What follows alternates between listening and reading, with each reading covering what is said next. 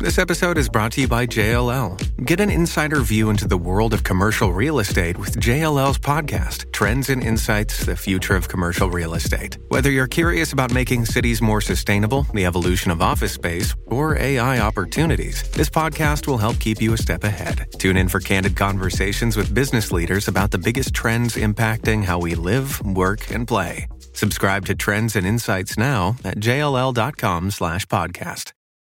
Founder Stories is a production of Lola Media. Say hi, Lola.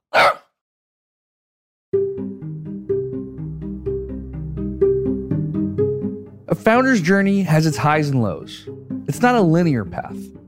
Every founder is also a regular person, filled with high hopes and big dreams. That middle part of their story, before they reach the top, is where we can catch them at their fullest potential. What we learn of their past gives us a glimpse into their future. This is Founder Stories. Today's founder is someone I know quite well. She dropped me on my head when I was a baby, smacked me in the head with a polo mallet, destroyed me in karate, and almost became the youngest black belt in Bangladesh. It's a miracle I'm not permanently concussed today. This is all to say, Kulsum Lakhani is a force to be reckoned with. Never taking no for an answer, she's helped build a tech ecosystem in Pakistan a decade before the world recognized the country's promise. She's also my sister. This is the story of i2i. My name is Kulsum Lakhani, and I am the co-founder and general partner of i2i Ventures, which is an early-stage venture capital fund focused on Pakistan. I was born in Dubai. I spent my first 5 years in Dubai, UAE. Then I moved to Dhaka, Bangladesh, and lived there for all of elementary school, went to international schools overseas, so hence the American accent, also very proud third culture kid. Moved to Pakistan when we were 11. That's where I did middle and high school and graduated from high school and before I moved to the US for university. Identity was something that was really complex and something that probably plagued me a lot personally. I can't speak for how it played out for my siblings. But for me personally, I was very thoughtful, or I think I thought too hard about the fact that I never felt enough of any one identity. And so I think for me, identity was something that was a constant battle of understanding who I was. I sounded completely American, but didn't live in America until I was 18.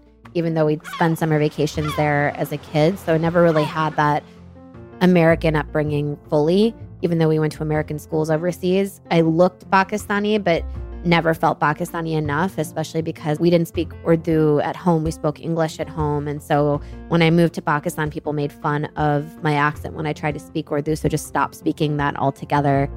And I think for me, the way that I explored identity was personally through the lens of 1971, because that West and East Pakistan were together until 71 and then split apart. So the way I explored my identity personally was through understanding the history of those two countries and the breakup of it. As I got older, I got a lot more comfortable with the fact that I didn't have to be half and half, but I could be fully and wholly both. And that's when I started to feel more comfortable in my own skin. I think what's really interesting to me is that Bangladesh as a country is the first and probably one of the only countries in the world that was born out of a movement for language. So a fight to actually be able to express themselves in their own language. And I think that's why Bengalis and Bangladeshis are so proud of speaking Bengali. It's something that they wear as a sign of pride. For me also as an adult, when I wanted to improve my Bengali and my Bangla and speaking it with my mom and my sister, that's the way that I express myself on my Bangladeshi side. Most and all of my professional life has been centered on Pakistan since I was 24 years old. Even in graduate school, I focused on that in grad school. But when I started working and started writing about Pakistan, it was when I was 24 years old, and I'm 39 now. So 15 years of my life has been dedicated to Pakistan. And so it's a little bit of a hilarious masochistic relationship because it's a country that doesn't always love you back, but you feel such a deep sense of pride towards and a sense of responsibility towards wanting to change it. I feel such a sense of pride of being someone who is Pakistani that feels a sense of responsibility of wanting to change things, but also feels so proud of other amazing Pakistanis and wanting to amplify their voices and their potential. And I feel the same way about Bangladesh, but for me, Pakistan is probably where my deepest connection lies because that's where our most formative years were spent. I don't think there is a monolithic way that someone can grow up in Pakistan, right? I mean, you've interviewed Waqas and Sidra on this podcast, and they've had a very different perspective on what it meant to grow up in Okara, where they were from, versus for us, we had a very unapologetically, but it's something that I acknowledge frequently, a very privileged upbringing in Pakistan and a very bubbled upbringing. Growing up in Islamabad, our mom wanted us to move to Islamabad because it was safe. And that's exactly how I would describe our upbringing in Islamabad. And then we went to the American school on top of that, which was its own little bubble within that, right? So you're growing up in a very, very safe, almost like clinically safe city, very safe for kids, like lots of mountains, fresh air. So great for kids to grow up. And then on top of that, you're growing up in an international school system that is in its own bubble within that. I think it's something that is really important to acknowledge that not a lot of people had that same access or privilege that we had. And so I also take that with a sense of responsibility of I've had that access, but how can I pay that forward? I really wanted to go to film school. My brother and I were both obsessive about films growing up and probably spent so much of our time like going to video shops and things like that and renting movies. So for some reason, I got it in my head that I really wanted to go to film school. I applied and got into the School of Speech at Northwestern University, which is their journalism media school. And then our dad was not excited about this at all. I also got into the University of Virginia. Our dad was much more excited about me having a liberal arts degree rather than focusing on film at my undergrad. And especially because we had a lot of family friends in Washington, D.C. when our family was so far away, felt a lot more palatable to our dad, made sense for him. And so decided after, a lot of the tussling about wanting to go to film school and deciding to put that dream aside, still love movies and probably have that secret dream in the background to one day be a film critic, but instead decided to go to the University of Virginia for my undergrad. I really loved college for my 4 years. I really loved the college town experience of UVA. I think it was very foreign to me at first. And I think the only way I had ever really experienced American universities or seeing them had been through films. And so watching movies of like fraternity parties and things like that, that was the first time I had gone to a fraternity party. And I was like very much like fish out of water experience. I still remember my first frat party. You kind of find your people. And so I just loved college. When I look back on it, I still see it with kind of a rose-colored lens. And it was a really great space. I fell in love the minute I took my first class was in politics. My very first class I ever took was Comparative Politics 101. And I fell in love that day with politics. And I just was like, this is it. I was like a horse with blinders on. That's all the classes I took was foreign policy related because we grew up so global. And so I found politics and foreign policy and just the geopolitics of it, which is mostly about relationships. I found that super, super interesting just because of how we were raised. I think politics for me was really interesting in that lens. And it's also why when I eventually went to graduate school, conflict resolution, which is what I did for my master's degree, fit really well into how I viewed the world. It was ultimately conflict resolution in how we were raised. Not only was I focused on foreign policy, I was also the most interested in how conflicts arise and how people of different cultures and different identities actually bridge the gap or also go to war around gaps. 9/11 happened my second year of college. I still remember where I was when the second tower fell. I was getting up literally from my Arabic 101 class. And my friend had called me and I had no idea what was going on. Normally, him and I would walk to class together in the morning. I still remember picking up the phone being like, oh my gosh, I'm coming outside. And he said, no, turn on your television. And I turned on the television right when the second tower fell. And I still remember like the week after there was like a vigil at UVA, but I still remember the feeling of what it meant to be a Muslim in America. And I think so much of my identity, even going into politics, but also my first job after graduate school, what I studied in graduate school was so much of like the wars in Iraq and Afghanistan. I think I was very much formed by what it meant to be a Muslim in America post 9/11 and also feeling in some ways which probably was our whole life as well, like having an identity that kind of felt like it was at war with or was in conflict with what people were viewing about us.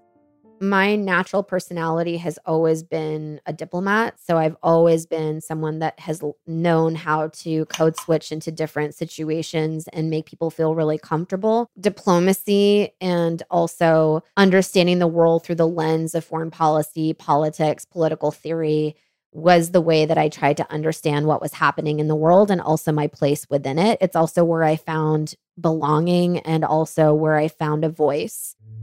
So I knew what it meant to be able to speak to, which is my first job out of graduate school, how to speak to the US military about what was happening in Iraq, what it meant to be able to translate things like, this is what the news is saying, this is what you need to understand. And so I became really good at kind of not only code switching in order for people to be comfortable, but also learning what it meant to translate things so that people could understand what was happening and could distill information for other people. I worked for a defense contracting firm that was, quote unquote, a strategic communications firm, which basically meant in a lot of ways, like how do we promote American messaging in the countries where America's presence or where they were at war, which at the time was Iraq and Afghanistan. In a lot of ways, this was kind of American propaganda. At the time, I thought that was where I could create change. I was like, this is where my role is, because otherwise, if some people like me aren't in those halls of power, then otherwise it's just going to be through the lens of basically white people that are telling you things about Muslims. And I was like, I'm at least from that part of the world. I should be helping to create more of a bridge there. And then I realized really quickly that no one really cared what a 23 or 24-year-old had to say at the time. It was a really misogynistic, very like hoorah atmosphere that was very toxic. And so I was not happy in that work environment at a certain period of time, even though I was there for 2 years. Shipping can make or break a sale, so optimize how you ship your orders with ShipStation. They make it easy to automate and manage orders no matter how big your business grows. And they might even be able to help reduce shipping and warehouse costs. So optimize and keep up your momentum for growth with ShipStation. Sign up for your free 60-day trial now at ShipStation.com and use the code POD. That's ShipStation.com with the code POD. One day, I basically see Pakistan on the cover of Newsweek magazine listed as the most dangerous place on earth. And I remember feeling such a sense of indignation, anger, and also just such a sense of injustice that a country that I loved and knew so well was being portrayed in a way that was so through one lens. And I remember actually sitting in the back of a car and my dad was sitting in the front seat. And I literally said to him, I said, this is so not okay. And I remember our dad said to me, he's like, well, what are you going to do about it?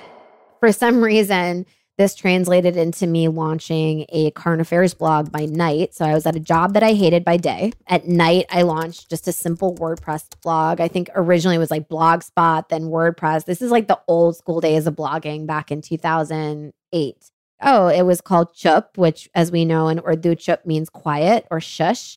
Also, I made it stand for Changing Up Pakistan. During the day at my day job, I used to write a report called the Scorpion Report every day.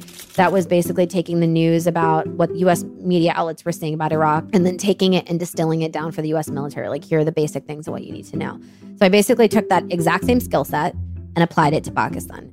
I started interviewing like filmmakers and artists and change makers. I started to get guest posts by people that were academics and wanting to write about different things. And eventually, to the full circle about 1971, I started to write stories about 71 and using the platform to talk about the Bangladeshi lens that a lot of Pakistanis that I know just didn't know growing up.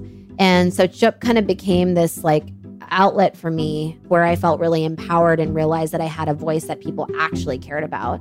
One time where I realized people were reading it is when my friend who is white said her mom read one of my posts. And I was like, that's cool. And so obviously I was looking at the hits and stuff, but realized that the audience was getting more diverse. I started to find my voice in it too, which I can be I think I'm pretty funny. And so I was writing in a funny voice as well about commenting on what was happening in politics and things like that. And so started to get invited to like speak on Al Jazeera or speak on BBC about different things that were happening. And I wrote for the Washington Post. There were definitely other current affairs blogs on Pakistan, but I always really had a very strong perspective on what I was writing.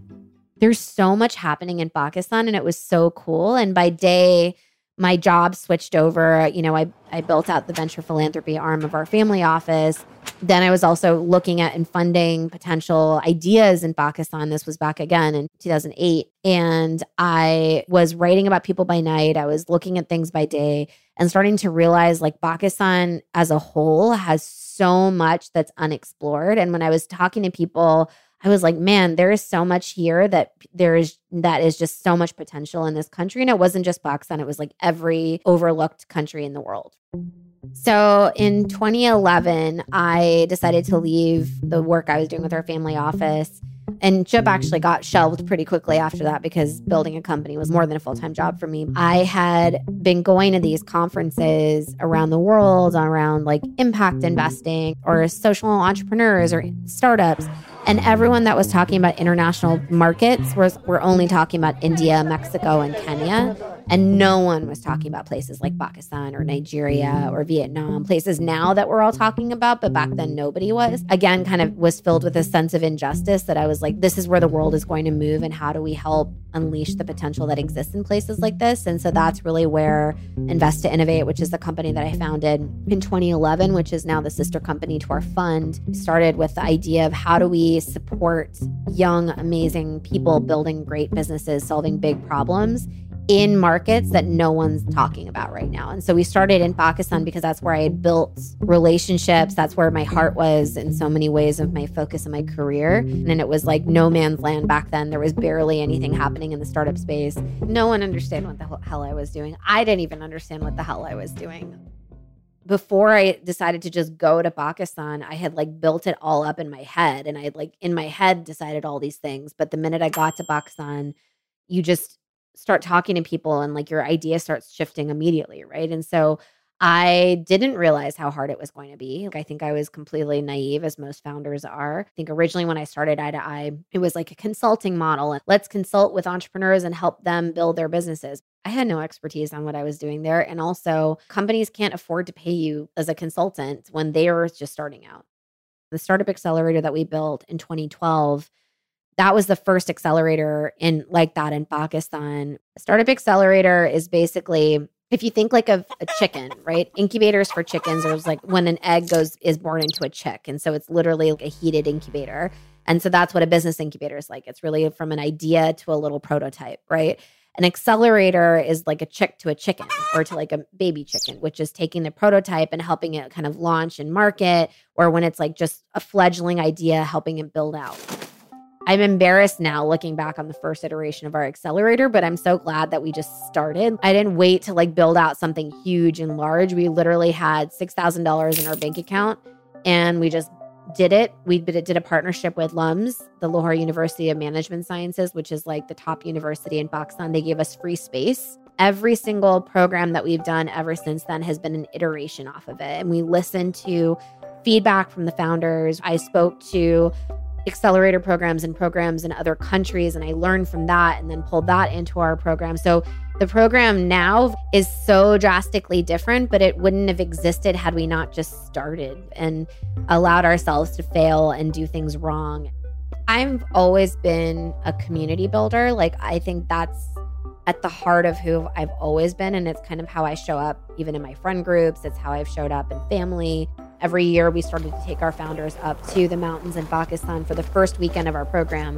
And it was only just a community building retreat. How we kind of break down the walls of what people have learned and unlearned, right? And building community in that moment. And that to me is one of the most powerful weekends that we have. Even the rest of the program is extremely rigorous on business.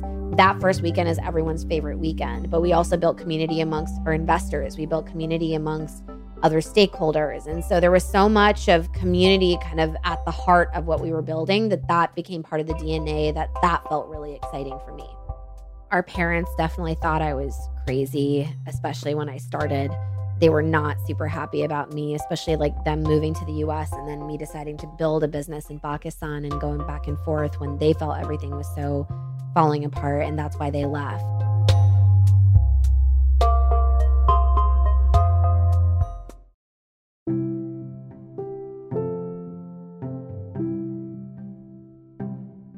I always say that if my heart could live in both places, it lives both in Pakistan and in the US. And because I had those relationships in Pakistan, it made the work feel that much more fulfilling and also less lonely over time, because I always felt like I was going to a second home when I was back in Pakistan. I don't think we really started kicking in that we were making real revenue for the first few years. So much of it was my savings going into it, credit card debt, all this stuff in order to kind of keep the lights on and make things work.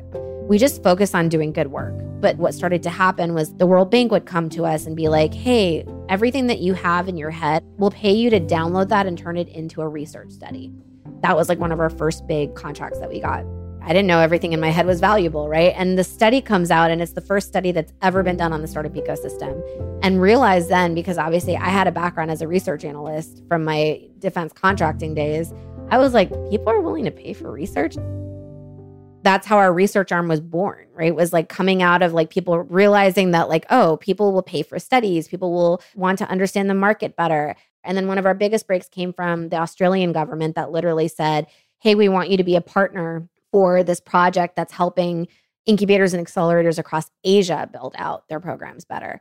And I went to Singapore for a week and literally met 15 incubators and accelerators from across the region. We'd sit down together and talk about how building angel investor networks were similar in Pakistan to Fiji. The problems were the same. And I realized, wow, there's so much knowledge that we have of mistakes that we've made, of things that we've learned that's transferable elsewhere. And then in that process, that contract I won, it was like a matchmaking. It was almost like America's Got Talent, where you got chosen by the programs. The programs chose you, whether they wanted to work with you or not. And I got chosen by 7 programs to work with. I then worked with programs in Nepal, Cambodia, Vietnam. And then as a result of that, like we got a big project with the World Bank. That became so successful that then the IFC wanted us to do it with Iraq and Lebanon. That became successful. So they wanted us to do it in the Middle East. And it wasn't me, right? It was our team. It was like I happened to just choose and select really good people and realizing very honestly that I didn't know everything and I needed really good people that knew how to do things. And that's how we started to build like a real business around things. And it's also why last year we were in, knock on wood, such a good place business-wise that I was able to step off from being CEO of Invest to Innovate and pass the mantle to a new CEO so I could focus fully on our fund. I was able to be given the position to pass it on to someone who could do even better than me. Pakistan as a market is just on everyone's radar. But I think back then, no one saw it, right? Like no one believed any of us, any of the early players in the ecosystem. I mean, Pakistan, not unlike other emerging markets, is what? 2/3 of the country is under 30 years old, right? So we have a heavily Gen Z population that is hyper-connected, hyper-technologically literate, and are hungry. We're actually one of the top countries in the world taking edX courses online. Fulbright-wise, we're one of the top countries of kids that apply to go for their Fulbright. When we think about like crypto even, we're in apparently the top 4 countries in the world. For me, it's the convergence of a country that has so many problems, but you don't have a lot of entrepreneurs necessarily coming in to solve those problems. So you have an indigenous startup ecosystem built by Pakistanis for Pakistanis. Right now, what's happening in the market, which is really interesting, is a lot of Pakistanis that are moving back home because they see the opportunity and starting businesses, and who have had maybe a little bit more exposure abroad and are coming back and applying that learning to what they're building as a startup. For the last 4 years, we've really started to see kind of the momentum grow of people moving back. Cream was basically the Uber for the Middle East, but it outperformed Uber in the Middle East and Pakistan because they were really, really good at localizing. They were really good at like executing in those markets. And so it became such a contender that they were acquired by Uber a couple of years ago. And so Careem being a Middle East unicorn, their back end was all built in Pakistan. They actually had like a heavy Pakistan presence in terms of Careem and, all the major cities. As a result, it stemmed so many people launching companies across the Middle East, but also in Pakistan. When COVID happened and no one could travel and all of a sudden people became really comfortable by doing due diligence remotely, all of a sudden international VCs were much more comfortable investing in Pakistan, right? Because they didn't have to physically go there. A lot of these international VCs that have invested in Pakistan have actually never even been to the country before, which is interesting. But then got comfortable by investing in Airlift or Bazaar or Retailo or one of the companies that are coming up in this e-commerce space. And then as that happened, the policy barriers, the State Bank of Pakistan set up, they changed the policy regulations. The number one question I would get asked by international investors was, oh my gosh, I don't want to put my money in Pakistan. How am I going to get my money out? There was associated risk with that. When that barrier lifted, where people could set up holding companies abroad, which all happened in the last 18 months, that changed the game. Then all of a sudden, people were investing in Singapore holding companies or Dubai or ADGM or Delaware, and it became less of a risk. And so we're kind of at this really exciting inflection point now with Pakistan.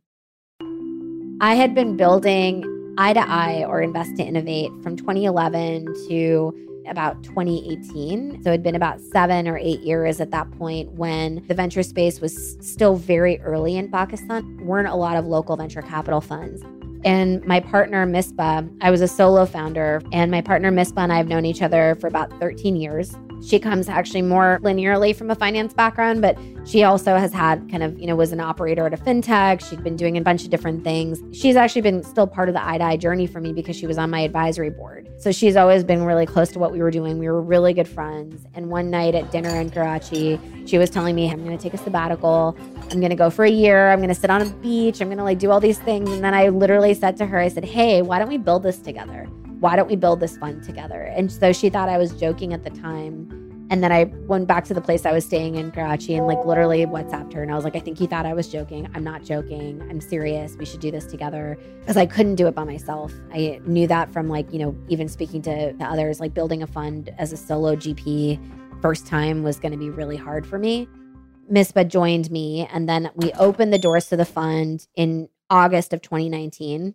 So I was the CEO of one entity. I was the general partner and building a fund of this other baby that I was doing. And one was more of at that point, a preteen or a teenager. So it was kind of building on its own. And then I was also building this fund. I was exhausted all the time. I was basically working 2 full-time jobs. And when COVID happened, it was the first time I was grounded in 10 years. But it was also the first time that I actually realized that it was kind of crazy that I was doing 2 full-time jobs. And actually, it was a mentor of mine that literally said to me, what the fuck are you doing? And he's like, you can't do both. He's like, you can't build a venture fund and also do this. He's like, you have to pick. I started the process of thinking through what it meant to give over leadership to someone else. I started working with an executive coach. Shout out to Michelle, the best coach in the world. I ended up randomly, one of our past founders in our accelerator program, Mevish, she was no longer at the startup that she was at when she was in our accelerator program, and she was consulting. And one of our team members at i2i at the time was taking maternity leave. So I was like, hey, Mevish, why don't you fill in for her? And what was interesting was in the back of my head, I was like, Mevish would make a really good CEO, but I didn't want to say it out loud in case I was wrong. Within a month, it became really clear to me that Mevish would make an amazing CEO. She had all the chops to do it. She was more of a builder. I was more of a starter. So a month in, I asked her, and it was something that she hadn't even thought about for herself, was that, was she worthy to be this type of leader? And so as of December 2020, I officially passed the reins to her to be the CEO of Invest to Innovate i2i. My full-time job is fully on the investment fund with Misbah. Building a fund has been so much fun. It's been really hard fundraising, especially as women, especially as a first-time fund, and especially for Pakistan. But for me, working with founders, we're infusing that into how we do portfolio support for our companies. I've really kind of loved it, and I have felt like I've been drinking from a fire hose in terms of how much we're learning on an everyday basis and how much I'm a different investor than I was a year ago, than 2 years ago. I'm going to be a different investor 6 months from now. So So I think it's a constant dynamic process. Building in Pakistan is really hard, and you have to really understand the market and invest in founders that also understand the market and know what they don't know so that you can know how to help them the best. I hope that the next decade is that we have the proliferation of, you can say unicorns because that is what people look to. A unicorn is like $1 billion valuation of a company, right? Which we're now starting to see companies get to that point. And I think for me, the next 10 years is we want to see that healthy value chain exist for companies that are starting out to not die after their A round or their B round, but healthily get to their next stages of investment. I think we need to also have very strong local ecosystem that can support these plays. I think from a macro standpoint, we're going to have things happen in Pakistan that's going to be out of our control, whether it's the devaluation of the currency, there's going to be inflation, there's going to be things that happen. And so you need founders that are resilient and are able to build when the chips are down. And I think we definitely are seeing that come up in the market. But I also think it's going to be really important as those things continue to happen around us. I used to think that identity or belonging was outside in, like people told you that you belonged somewhere. As I've gotten older and more comfortable in my own skin and what I'm capable of, for me, belonging is inside out. I can belong anywhere if I want to because I know how to make other people comfortable around me. I know how to be comfortable in places. So the biggest strength of not being one thing is that you can kind of belong everywhere and also nowhere. Home for me is as much my family and my husband and my dog who are all in the US and in DC, which is home for me. But home is also where work is as well, and work to me is more than just work. It's also belonging and where I found purpose. And I grew up in Pakistan, and yet I didn't grow up in Pakistan. I grew up in a version of Pakistan that was very bubbled and very privileged. And to work in Pakistan is such a different thing altogether.